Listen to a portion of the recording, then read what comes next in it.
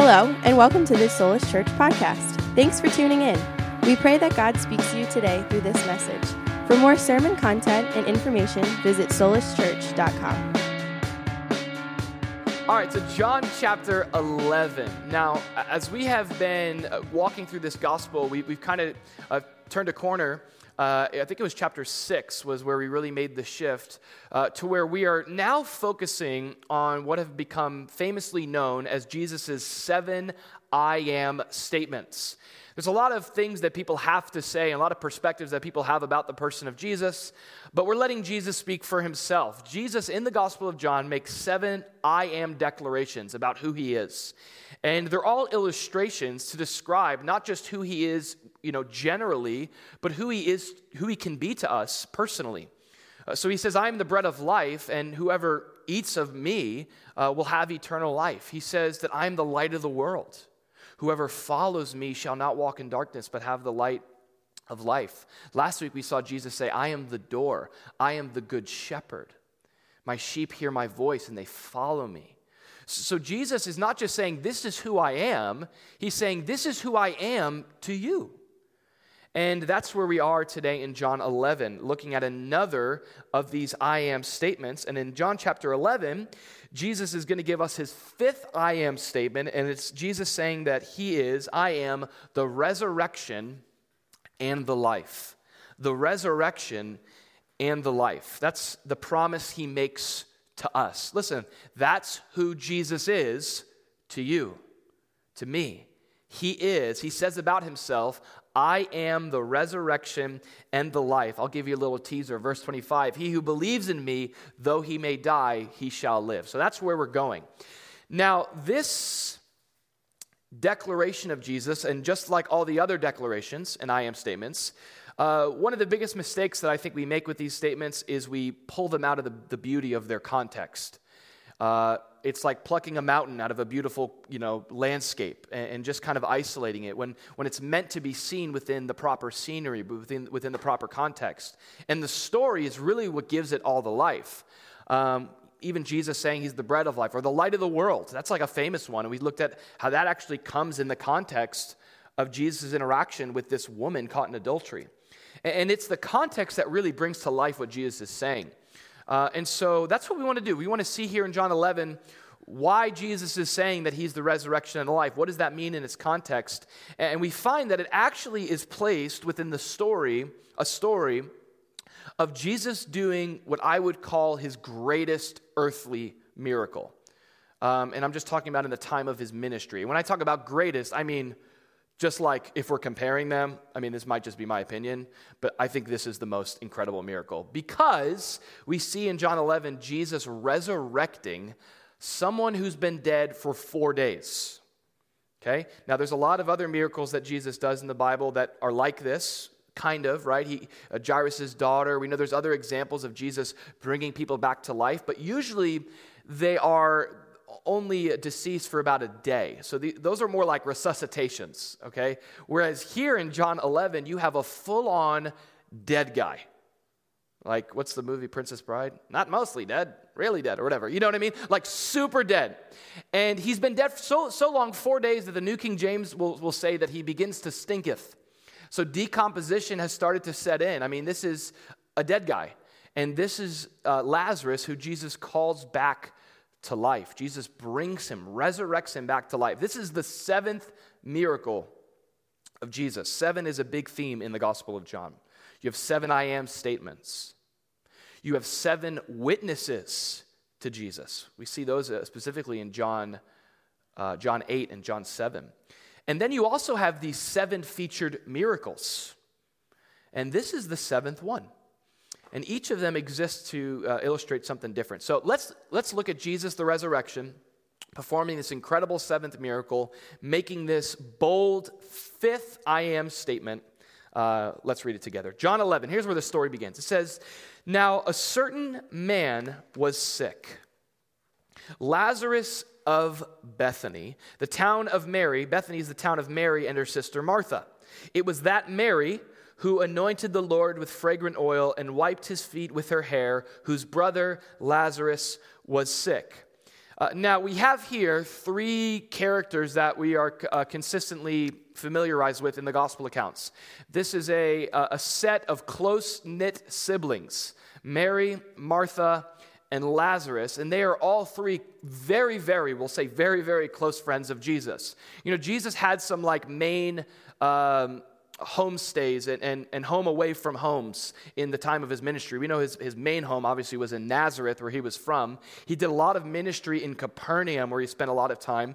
But then he also had this, little Bethany Airbnb, his little getaway with these three close friends of his. Bethany's about 2 miles outside of Jerusalem. And this is where Jesus spent a lot of time. You might remember Mary and Martha from the famous story where Jesus is coming to their house and they're so excited. And he comes to their home, and Martha's the one who's got the gift of servanthood, and she's doing all the dishes, she's sweeping the floor, she's full on hospitality mode. That's her gift. And Mary's there just to hear the words of the Lord. And Martha gets all frustrated because Mary's sitting there at Jesus' feet, and Martha's like, Jesus, she's not helping me. Don't you see that I'm the one doing all the hard work and Mary's just sitting at your feet? And Jesus says that Mary's chosen the one thing that's needed. Now, I feel like sometimes we take that story and we misuse it, and we're like, some of you guys are like, man, yeah, that's my spiritual gift. I don't ever really serve because I'm I like to be more at the feet of Jesus than actually do anything. And that's obviously, when you read the whole Bible, you actually see that that's not the point. It's about having a balance of serving from a place of being at the feet of Jesus. But that's where we see those two sisters there. And here we see all three of them come into the scene because Lazarus, their brother, we don't know what's wrong with him. We don't know what disease he has. We don't know what kind of illness he's received, he has here. But he's sick. A certain man, Lazarus, was sick. Verse 3 says this. So here's what happens. Therefore the sisters sent to him, saying, Lord, behold, he whom you love is sick. So I think this is really cool. The sisters, their brother's sick, and obviously we get the idea here that he's very, very sick, to the point of death. He's on his deathbed sick. And I just think it's awesome that they go, what should we do? We should cry out to Jesus. It's what we should do when we're broken, when we're sick, when we're in loss and need. They're doing the right thing. They know Jesus heals. They know the power Jesus has. And so I love that. The first thing that comes to their mind is we got to find Jesus. Now, Jesus is about a day's journey away from where they are. So in the days before text and email, they had to send a messenger. So they send someone to Jesus. They send him a day away. And they're probably run as fast as you can. Lazarus, who knows how much time he has? We end up discovering he doesn't have much time at all. Okay, he ends up dying. But they're go find Jesus and let him know. And here's what they say. Here's their appeal. Ready? Let Jesus know the one whom you love is sick. Now, we know that John identified himself as the disciple whom Jesus loves. This is nice of John to be okay, he loved Lazarus too, right? But you just get this impression of the people that were close to Jesus. The closer you were to Jesus, the more loved by him you felt, which is just so awesome. Hopefully that's our experience as well. The more time we spend with him, the more we're identified by his love for us. And that's the appeal that the sisters make about Lazarus. And I don't know if they're just being genuine. I don't know if they're kind of painting Jesus into a corner of the one that you love. Remember, you love him. He's sick. In other words, we're expecting you to do something here. The one that you love is sick.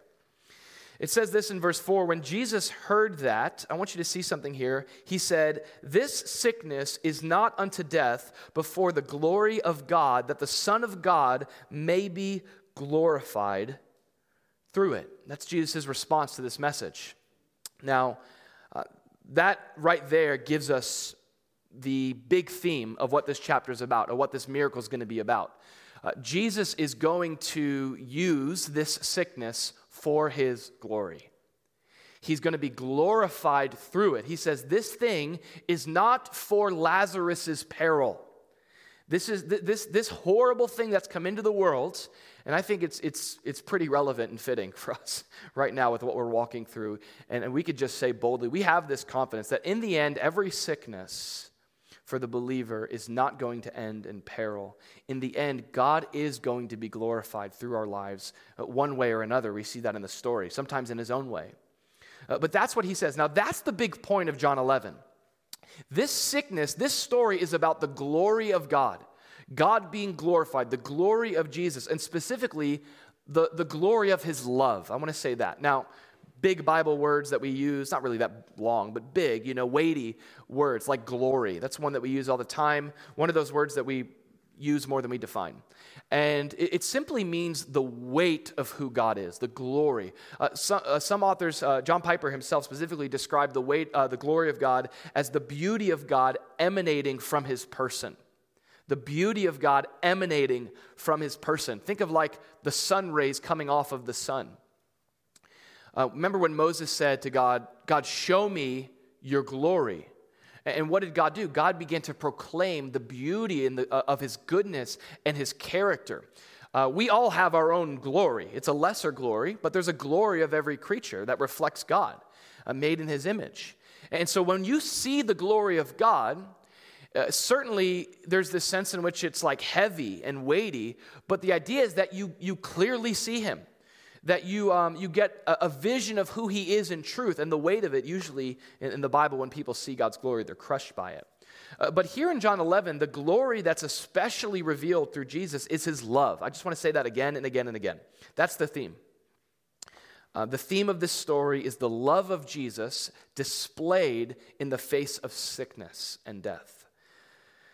Verse 2 says, now, and here we see the same theme again. Sorry, that's verse 5. It says, now Jesus loved Martha and her sister and Lazarus. All right, so again, that's the theme. It's Jesus' love. But here it's telling us that Jesus himself, he really does love not just Lazarus, but Mary and Martha. It's important to point out, as we're saying the love of Jesus is the theme of this chapter, it's important to point out that the word for love in verse 5 that describes Jesus' love is different than the word in verse 3. That's Mary, or yet Mary and Martha describing Jesus' love. In verse 3, when they say, Jesus, the one whom you love is sick, it's the word phileo. And we know this word. It means, from this, if you're from Philadelphia, phileo, you're from the city of brotherly love. The word phileo means friendship love. It's like they're saying, Jesus, the one, your good buddy, Lazarus, your good friend, he's sick, the one that you love. It's friendship love. It's usually united by a mutual passion and hobby. But in verse 5, when it says that Jesus loved Mary, Martha, her sister, and Lazarus, it's the word agapeo, or we know it, the simpler version is agape. And it speaks of unconditional love. And even the tense of the word there, it speaks of a never-ending love. It's an ongoing love. It's a love that's unconditional. It's of God, and it keeps going and going and going. It's beyond feeling. It's sacrificial. It's unconditional. It's like a waterfall that's just falling upon someone. So that is who Jesus is in this passage. Jesus is revealed to us in this horrible situation as a loving God, as a loving Savior. Now, I want us to see a few realities of his love. Let's walk through this. The first thing that I want us to see, number one, is that Jesus' love in this passage we see is a love that's greater than our understanding. Jesus' love in this story is seen as greater than our understanding. And where do we see that? Well, Jesus gets this message. Lazarus is sick. Jesus is like, it's okay.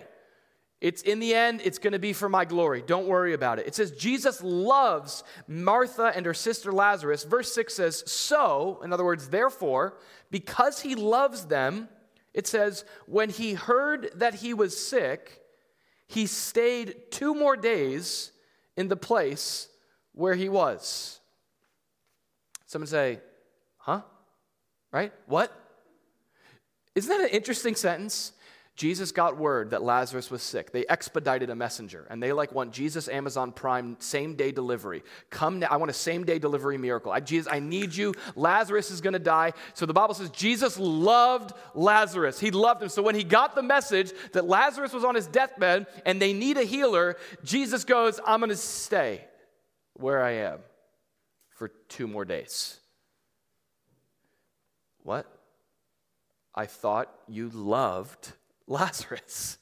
Now, this decision of Jesus's, it becomes the frustration, the main point of frustration for both Martha, Mary, and those that are with them. When Jesus does end up showing up after Lazarus has died, they are constantly looking at Jesus saying, if you would have been here, if you would have been here, this wouldn't have happened. I thought, what's up with this? I thought you loved him. I think for us, if we were to interpret this verse, we would say, Jesus loved Lazarus, therefore he did what they asked. He came. Now, this again is a point to remind us that God's love is greater than our understanding. A lot of times in life, what we can do is we can make the same mistake where we try to interpret God's love based upon our circumstances and based upon how we think his love should look. God, I'm going through this hard time and I need you to do this. And because I've got this understanding of your love that's kind of boxed into my expectation, if you don't show up, I'm not going to believe that you love me. Here's the list of conditions to where I want you to prove your love for me. And this is a challenging thing. What we end up seeing in this story, something that's amazing, is that Jesus does love Lazarus, and he had a plan all along. He loved them in a greater way than they could ever desire him for. He wasn't just going to heal Lazarus, he was going to resurrect Lazarus. That's better. But in their tunnel vision, all they see is, why didn't you come? I thought you loved me. And maybe for you've had some situations like that, where you created this sort of A plus B equals C example and test of God's love for you. And can I just remind you of this truth? It's Isaiah 55:9. It simply says that as high as the heavens are than the earth, so are my ways higher than your ways, and my thoughts than your thoughts. God's love, listen, when he doesn't come through the way that you expect him to, don't filter his love for you based on the circumstance. His ways are higher. This is the way Ephesians 3 says it. I love it how it says in Ephesians 3. Paul prays that Christ may dwell in your hearts through faith, that you, being rooted and grounded in love, may be able to comprehend with all the saints what is the width, length, and depth, and height. To know the love of Christ, notice this, which passes knowledge. His love is greater than our understanding. If we're going to even begin to step into a relationship where I am defined by God's love, like Lazarus, we've got to know that it's beyond our knowledge. It's not based on our circumstance. It's greater than that. God's ways are higher than our ways. His love is greater than our understanding. It passes knowledge. Now, that's the first example we see there with Jesus staying where he is. But now, what's interesting is we see Jesus his love now is going to begin to clash with his disciples. So he doesn't go to Bethany, and that, his love there is kind of clashing with those that are expecting him to. I thought you loved us. I thought you loved Lazarus. But now notice this. It says that Jesus, after this, said to his disciples, let's go to Judea again. Let's go back to Judea. Jesus now is like, I'm going to go. It's been 2 days. Now I'm going to go see Lazarus. He's in his own timing, right? Jesus is following the will and the work of his Father. Jesus, by the way, is never late, okay? His delays are not delays. They're just his timing, right? Jesus is never late. We're usually early, okay? And so Jesus here, he's in step with his Father. He goes, okay, now we're going to go to Judea. Now, at this point, his disciples don't know the condition of Lazarus. All that they know is that the last time they were in Judea, which is the previous chapter, John chapter 10, Jesus narrowly escaped stoning at the hand of the Jews. So I imagine the disciples, when Jesus is like they get word that Lazarus is sick, and the disciples are like, oh no, we should pray for him probably from all the way over here, right? We don't want to go, God can hear our prayer from here, Jesus. And Jesus is like, we're going to stay 2 days. And they're like, oh, yeah, good decision. You got to trust it to the Lord. We shouldn't go there. I imagine they're kind of in the self-preservation mode. So now when Jesus says, I'm going to go to Judea again, he's saying, I'm going to go risk my life for Lazarus. That's how it appears. Now, it says this in verse 8, then the disciples said to him, Rabbi, teacher, lately, I don't know if you remember this, previous chapter, the Jews sought to stone you. Remember that? Remember where he almost got stoned recently? He says, and you're going to go there again? Like, is that really a good idea? Like, Jesus, did you pray about it? Like, I imagine they're just trying to wiggle. Now, they have their own, you could say they have their own standard of love. For them, it's almost like the length and the height and the depth of their love, it came to a point to where the second that it was going to cause me to risk my life was where my love stopped. The second I actually had to deny myself, the second I actually had to sacrifice, my love stopped. But we see that this doesn't prevent Jesus. Jesus says to them, "Are there not 12 hours in the day? If anyone walks in the day, he does not stumble because he sees the light of this world. But if one walks in the night, he stumbles because the light is not in him." So this is amazing. Jesus says, listen, I don't have to worry about my life being taken away from me because God has an appointed day for me. He's got an appointed time for me. He knows my timetable. I'm not worried. The Lord knows when I'm going to go to heaven, and I have this window of time that I'm going to take full advantage of. All right, so it says this, verse 11, "These things he said, and after that he had said to them, 'Our friend Lazarus sleeps, but I go that I may wake him up.'" Now, we get a little insight into this. So Jesus, before he ends up going back to Judea, he tells his disciples, the reason why we're going to go there is because our homie Lazarus is sleeping, and I'm going to wake him up. And they respond to Jesus, "Lord, if he sleeps, he will get well." However, Jesus spoke of his death, but they thought that he was speaking about taking rest and sleep. So in their mind, they're like, Jesus, that's so messed up. First of all, like, we don't want to risk our lives for you to go to Bethany for the sake of Lazarus. And we certainly don't want to risk our lives there for the sake of waking someone up from a nap. Like, that's actually, you should let him sleep because he's sick. Like, so in their mind, they're genuinely thinking that Jesus wants to go wake a sick person up from their nap. Guys, we must journey a day. I must disturb the rest of a sick person. Like, but really, we know Jesus is speaking about his death. Disciples they buffer a bit, right? They're a little slow sometimes to get around to the point. This is an expression that's used a lot, especially in Eastern culture of death. It's the idea of, can I say something? This is not the doctrine of soul sleep, that a lot of people have brought that out of this, that when you die, you just kind of, your soul goes into this like sleepy state, this unconscious state until the resurrection. The Bible actually teaches that to be absent from the body is to be present with the Lord. Your last breath on earth, if you're a Christian, is a transfer to your first breath in heaven. There is no soul sleep. The idea here is just the appeared state of the body. If you've ever had to look upon a body of someone who's passed away, it's the most bizarre, lifeless thing to look at. It's the most almost jarring and disturbing and surreal experience. And the idea is just that it looks like someone's sleeping. It looks like someone's unconscious. That's what he's saying. But he's clearly speaking about death. Now, verse 14 says, "Then Jesus," because they weren't quite getting it, that's why he had to go. "Then Jesus said to them plainly, 'Lazarus is dead.'" Okay? So he's like, okay, let me get the point out.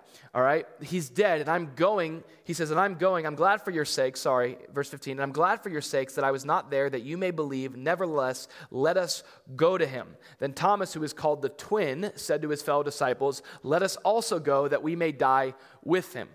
So you see that from Thomas? So Thomas is like the one out of all the disciples that's willing to die with the Lord. The vast majority of them are like, whether he's sleeping or not, I don't care. Jesus, it's not a good idea to risk our lives in service of someone else. And we've been saying this, but just to communicate the point. Is it up there, Mike? The second point is this: his love is higher than our standards. His love is greater than our understanding, but we also need to remember that God's love is higher than our standards are. Maybe you've been here before to where your kind of standard of love and what you thought love looked like, it came into collision with what God's love looks like. We kind of have these limits to how far we're willing to go, and there's a real tendency to superimpose our standards of love upon God. Like, oh, I know enough of the Bible to know who God loves and who he doesn't. We can sort of, and here's what we get in danger of doing. We start to use human wisdom to make sense of the love of God. Because if you really look at this, Jesus here risking his life for someone, if you really look at the gospel, if you really look at the story of God's love in the scriptures, it defies human wisdom. Great example. Hey, Hosea, I want you to go marry a prostitute named Gomer. It's a great idea, right? And I want you to continue to redeem her and buy her back when she continues to cheat on you and offer her body for financial gain. And I want you to love her and love her and love her. And even when that love isn't reciprocated, I want you to give everything in service to her. Now, we could write a song about that and call that reckless love, right? Which bothers me. I hear people today still are like, oh my gosh, that song is not theologically accurate, okay? God's love is not reckless. It's very guys. What a great poetic way to say the love of God doesn't make sense. I don't know, if we saw Hosea saying, hey, I'm going to continue to pursue this prostitute, we'd probably be like, hey, you're being reckless, like that. And God says, that is my love for Israel. That's what it looks like. It appears like the disciples going to Jesus, Jesus, you're being reckless. You're being self-sacrificial. You're risking so much. And this is because, listen, the standard of God's love, it's higher than ours. It's different than ours. And this was a reminder we looked at last week. It's 1 John 3:16, which says, by this we know love, because he laid down his life for us. And we also ought to lay down our lives for the brethren, for one another. This is the standard of God's love. It's higher than ours.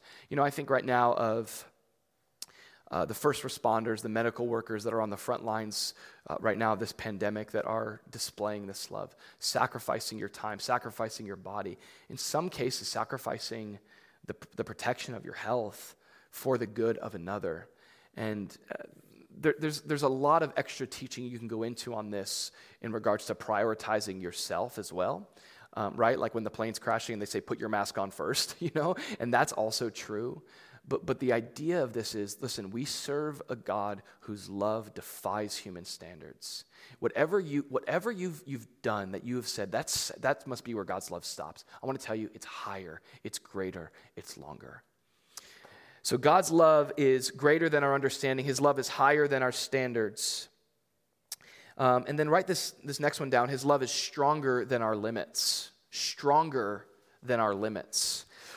It says in verse 17, Jesus, so he tells his disciples, Lazarus is dead. Interesting statement he makes in verse 15, and I'm glad. Now that's morbid, and that's like, what? So notice this, Jesus obviously here is not happy that Lazarus is dead, because one of the most famous verses in the Bible, John 11:35, is where Jesus weeps. So Jesus is not stoked that his friend is dead, but he says, I'm glad for your sakes. I'm glad for your sakes. I'm glad for what's going to come out of this. What a great perspective.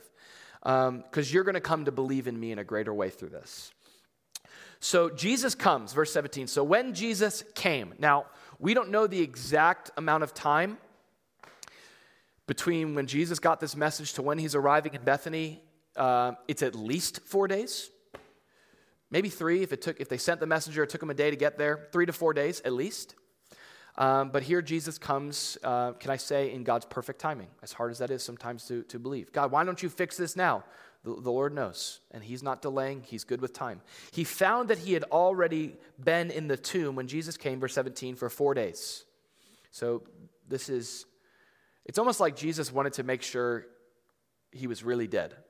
Like, he didn't want to come at 2 or 3 days, because then it's like, well, was he really dead? No, 4 days, okay? We're going 4 days. He comes.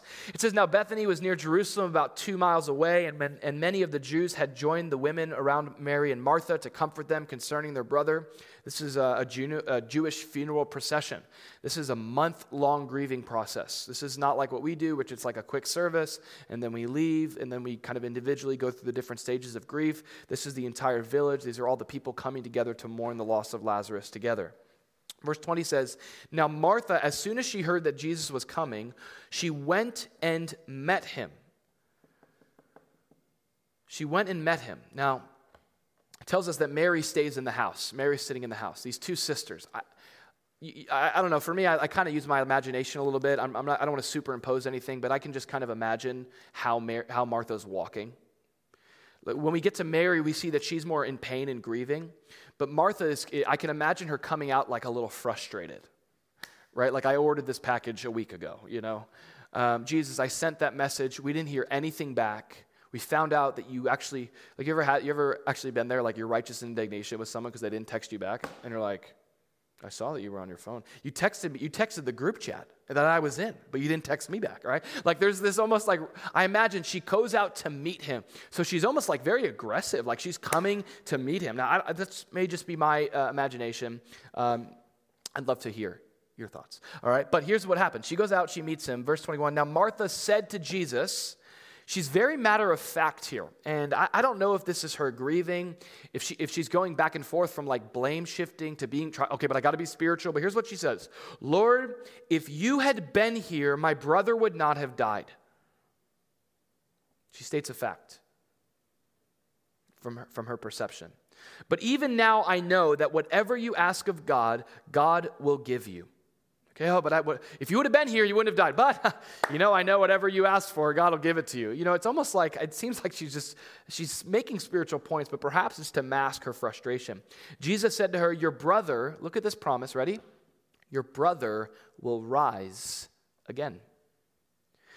Martha said to him, I know that he will rise again on the resurrection in the last day, on that last day where faith will be made sight and we will be resurrected in resurrected bodies. And Jesus said to her, no, the resurrection is not an event, the resurrection is a person.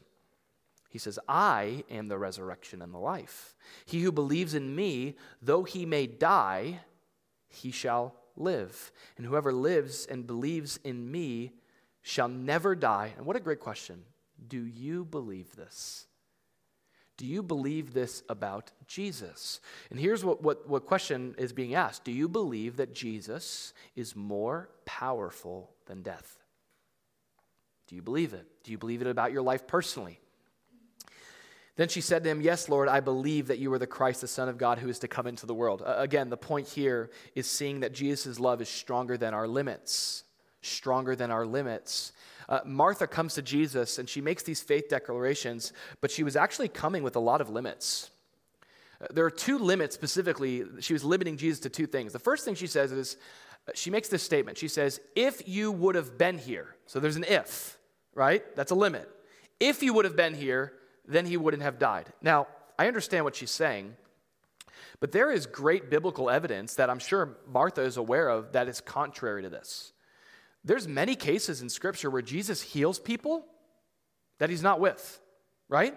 He doesn't have to be in physical proximity to the person. He tells, in John 4, he tells the nobleman, go, your son has been made well. And Jesus commends his faith because he believes that. But she's limiting Jesus. She's limiting what his power can do, that he had to have been there to actually heal him. That's not necessarily true. The second thing she limits is his capability. In other words, you lost your chance, Jesus. You could have healed his sickness, but he's dead 4 days. So I know you love him, but your love is not stronger than death. And Jesus says, your brother will rise again because I am the resurrection and the life.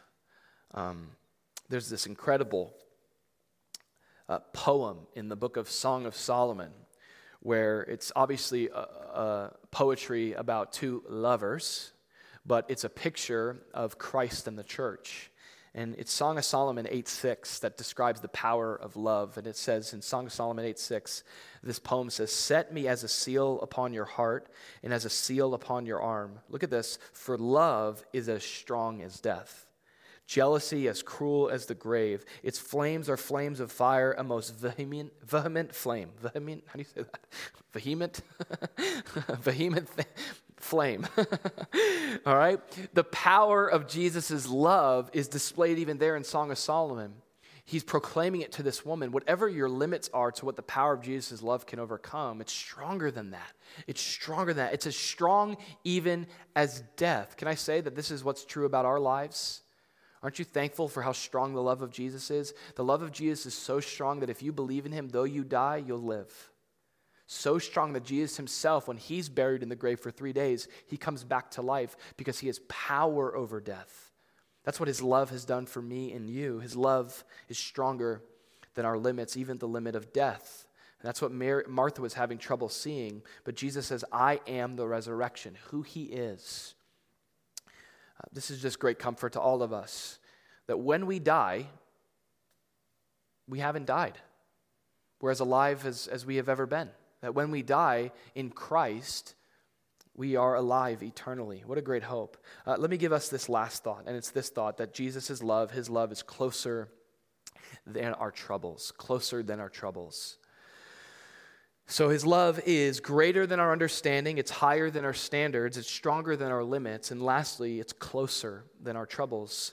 Now we transfer to Mary's reaction when she sees Jesus. It says, when she had said these things, she went her way and secretly called Mary, her sister, saying, the teacher has come and is calling for you. So Martha goes out to see him. Mary's still sitting in the house. She's probably got the door shut kind of a thing, and she's grieving. Martha says, he's come for you. And it says in verse 20, now Jesus had not yet come into the town. He wasn't even in Bethany yet. But he was in the place where Martha met him outside the town. Then the Jews who were with her, Mary, in the house and comforting her, when they saw that Mary rose up quickly and went out, they followed her, saying that she's going to the tomb to weep there. Now she's going to see Jesus, but they think she's going to weep at the tomb. Then Mary came where Jesus was and saw him. And she fell down at his feet, saying to him, same statement as Martha, Lord, if you had been here, my brother would not have died. I speculate that, this is just my speculation, that Mary is the youngest sister. It's possible that Martha is the older sister, and so we see her a bit more composed. If you are in a family of siblings, you know that the older one tends to be the extra parent sometimes. You definitely have that with Judah. And it's possible that Lazarus was, if not the oldest brother, certainly maybe the middle brother. And you see Mary as the one that everybody's around comforting, like she's like the baby of the family. Again, this is just my perception. It seems like this could be what's going on. But she's the one that when she sees Jesus, she doesn't, and everyone grieves differently. I love that Jesus doesn't rebuke anybody here for how they're grieving. Like when Martha is in her stage of anger, Jesus is not like, no, you should know better, Jesus gives freedom for people to process grief. We got to do that too as Christians. Like, I've done more funerals than I enjoy, and some harder ones, some awesome ones. But something I've learned is that there's no Bible verse that's necessarily going to alleviate the pain of someone's heart for losing someone. God gives us the freedom to grieve the pain that sin has caused in this world, and we should do the same. And we see Martha being kind of the way that she's dealing with it. She's very, almost stern and very matter of fact, maybe in denial a bit. But Mary's not holding anything back. She's broken. And so Jesus comes and she's just at his feet in pain. It's really interesting. Every time Mary is mentioned in the Gospels, she's at Jesus' feet. Every single time.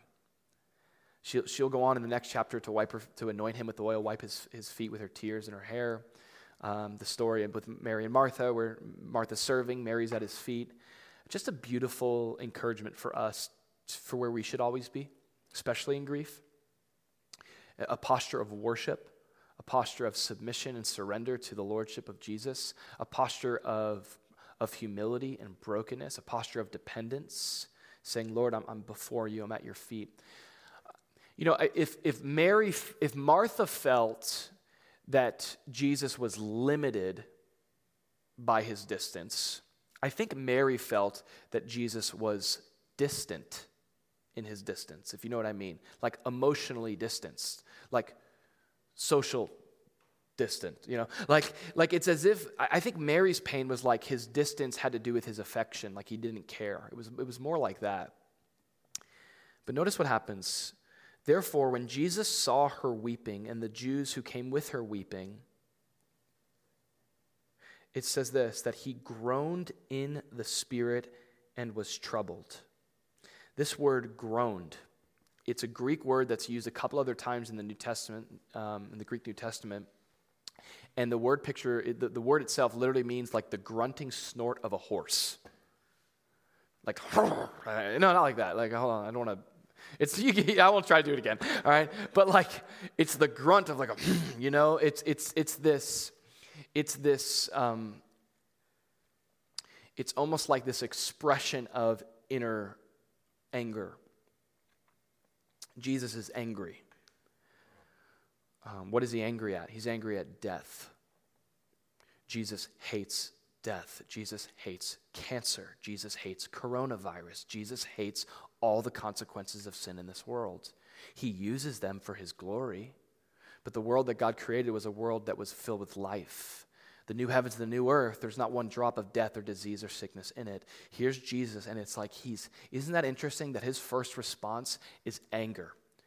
Like, I don't know if you've been here before where you've been so righteously angry at the consequences of sin that you just wanted to punch some artwork into the drywall, You just wanted to spell your name in the drywall, Like, this is, by the way, anger, as long as we don't sin in it, is a godly emotion.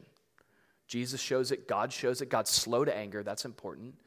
But it's sinful to not be angry at some things. That's called apathy. All right? That's called indifference. Jesus, whatever Mary was concerned with, her fear was that he was distant. But what did I say? What is this point? His love was closer than her troubles. He gets angry, and then notice this. Everybody's weeping. Jesus groans. He's angry. And he says, "Where have you laid him?" Now Jesus is like on a mission. He's angry, and he's going to do something about it. But not until the verse says, "Lord, come and see." And I imagine Jesus is now walking. Where have you laid him? He's angry. And now as he's walking, he knows what he's going to do. He's angry at the results of sin. And he goes from anger to one of the two shortest verses in the Bible. It says that simply Jesus wept.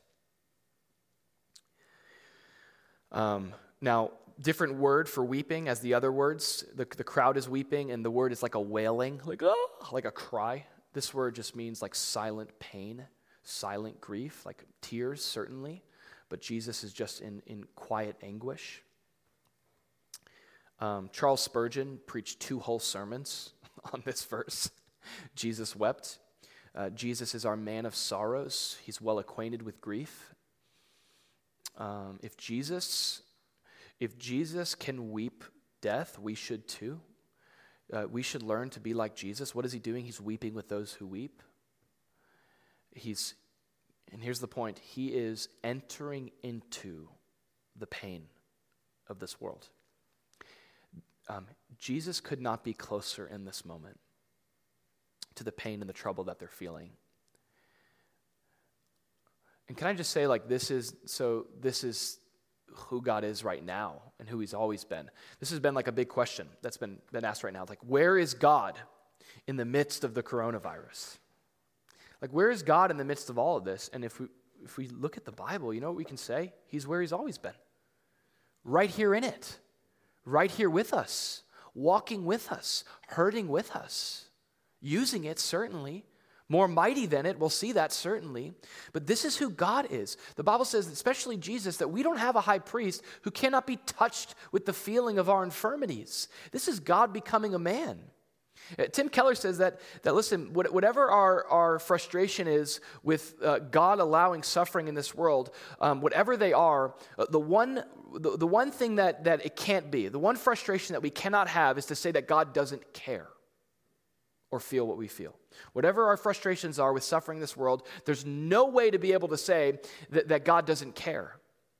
We see that displayed ultimately through the cross, where he's going to take on the full brunt of human pain. His love right now, the Bible says, he is near to the brokenhearted. He is closer even than our troubles.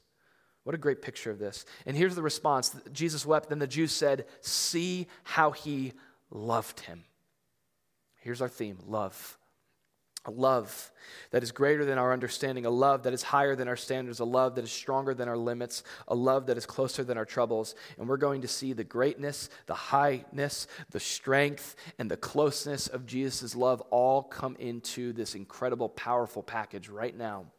It says, then Jesus, again, groaning in himself, there's the horse, angry, ready to, I'll be PG, kick death's butt. He comes to the tomb. It was a cave. In that culture, you didn't have cemeteries. You had caves hewn out, cut out, where you would put the body in for a period of time to decompose. You would then take it out and put it in like a bone box. But anyway, good morning. All right. So he comes to the cave and a stone laid against it. This is similar to the stone in front of Jesus' tomb. This is a massive stone. It takes several men and great leverage to get this thing in place. And Jesus says, take away the stone. Martha, the sister of him who is dead, said to him, Lord, by this time there is a stench, for he's been dead for 4 days. Jesus, you don't want to open that door, okay? I love again, the King James says, he stinketh by now, all right? There's a real stinkethness going on, all right? This is a body, by the way, this is a smell, I hope you haven't had to smell this, but this is a smell that you never forget, the smell of a decomposed flesh. And this is what's inside the tomb. And the point is, he's dead. Like, this is a dead man. Verse 40, Jesus said to her, did I not say to you, didn't I tell you, Martha, that if you would believe, you would see the glory of God? Then they took away the stone from the place where the dead man was lying. And Jesus lifted up his eyes and he said, Father, I thank you that you have heard me, and I know that you always hear me. But because of the people who are standing by, I said this, that they may believe that you sent me. Now, Jesus doesn't have to pray out loud, but he does. Why? So that God hears him? No, so that the people can hear him, so that they're going to see this miracle that he's going to perform. It says, now when he had said these things, this is beautiful and powerful and everything. He says, he cried with a loud voice, Lazarus, come forth. Now, Charles Spurgeon says, why did he say Lazarus? Why did he say his name? And Spurgeon says, because there was other bodies in those caves, and because of the power of his words are so incredible that he had to actually say the right person. If he would have just said, come forth, everybody would have came. That's how powerful his words are. That's how powerful Jesus is. But Jesus, by the way, Jesus didn't have to say, Lazarus, come forth, to call him, right? He could have thought it. But this is just displaying the power of Jesus' words, how Jesus' words bring life where there's death. And so he calls by name, no one else, Lazarus, nobody else, Lazarus, come forth. And he who had died came out bound hand and foot. There it is. He who died 4 days ago comes out bound hand and foot with grave clothes, and his face is wrapped full on. This is like the Walking Dead mummy situation. His face was wrapped with a cloth. And Jesus said to them, loose him and let him go. It tells us in verse 45 that many of the Jews who had come to Mary, they saw the things that Jesus did. Many of them, this is amazing, believed in him. Now, we're going to look at this next week. I don't know, do you guys notice a problem in that verse? Many of them believed in him. Like, shouldn't it say all of them believed in the guy who just brought the dead guy back to life after 4 days? But, verse 46, some of them went away to the Pharisees and told on Jesus, tattletales. They told them the things that Jesus did. This is a great example to the fact that some people are like, man, if I just had a miracle, then I would believe in Jesus. No, because your problem is not what you see. Your problem is the hardness of your heart that needs to be softened by the love of God, that needs to be surrendered to God. And here's a great example of the hardness of the human heart that can see the greatest miracle that Jesus could ever do, and yet it's still not enough. Man, where do we end with this? I want to end by saying that Jesus is the resurrection and the life. And he's not just that for Lazarus, he's that for you too. Did you know that this resurrection, it's two things? Number one, it's a picture. It's a picture of your and my salvation. You and I, the Bible says in Ephesians 2, we were dead in our trespasses and sins. And like Lazarus, there was no way that you or I could ever resurrect ourselves. You know, and that's really sad when you see people doing that, trying to attempt that through religion. Like, let me try to be alive more as a dead person. All you're doing is fixing up your deadness. Like, there's no life there. But Jesus, the Bible says, we were dead in our trespasses and sins. But listen to Ephesians 1, 4-5. But because of the great love with which he loved us, even when we were dead in our trespasses and sins, he made us alive. This is a picture of what Jesus, the resurrection, has done in your life and my life.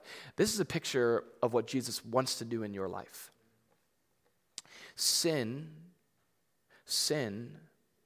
has caused you to be DOA, dead on arrival. Sin has caused you to be disconnected from God.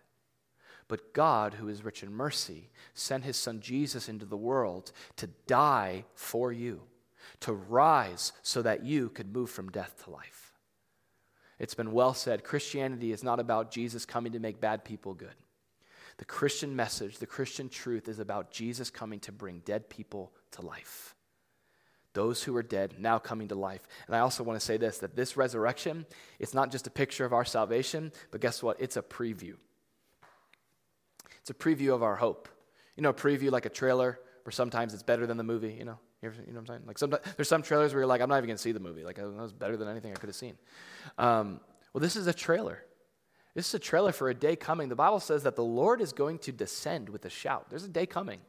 That the dead in Christ are going to rise first. We who are alive and remain are going to be caught up and meet the Lord in the air. This is a day that's coming where Jesus is going to call, he has hopefully called your name and said, come to salvation. And there's a day coming where we will be resurrected into a new hope, into a reality where there is no more sin, there is no more death. Here's the point of today as I invite the worship band to close us out. Death does not have the last word. Jesus does. And let me say especially the love of Jesus does. Whatever wrestle you're having with the love of God, maybe you're wrestling with your circumstances and you're wrestling with how high God's love is compared to your own standards, or how great his love is compared to your own understanding, or maybe there's something in your life that you're limiting God in what his love can do, or maybe you're wondering, like Mary, if Jesus is really as close as he promises. And let this serve to remind you that the love of God is higher, it's greater, it's closer, and it's stronger. And it's worth building our entire lives upon. Thanks again for tuning in. We pray that you were blessed by today's message. If you'd like to visit us in person, we gather at Don Estridge High Tech Middle School in Boca Raton, Florida, every Sunday morning at 10 a.m. For more sermon content and information, you can check out solaschurch.com.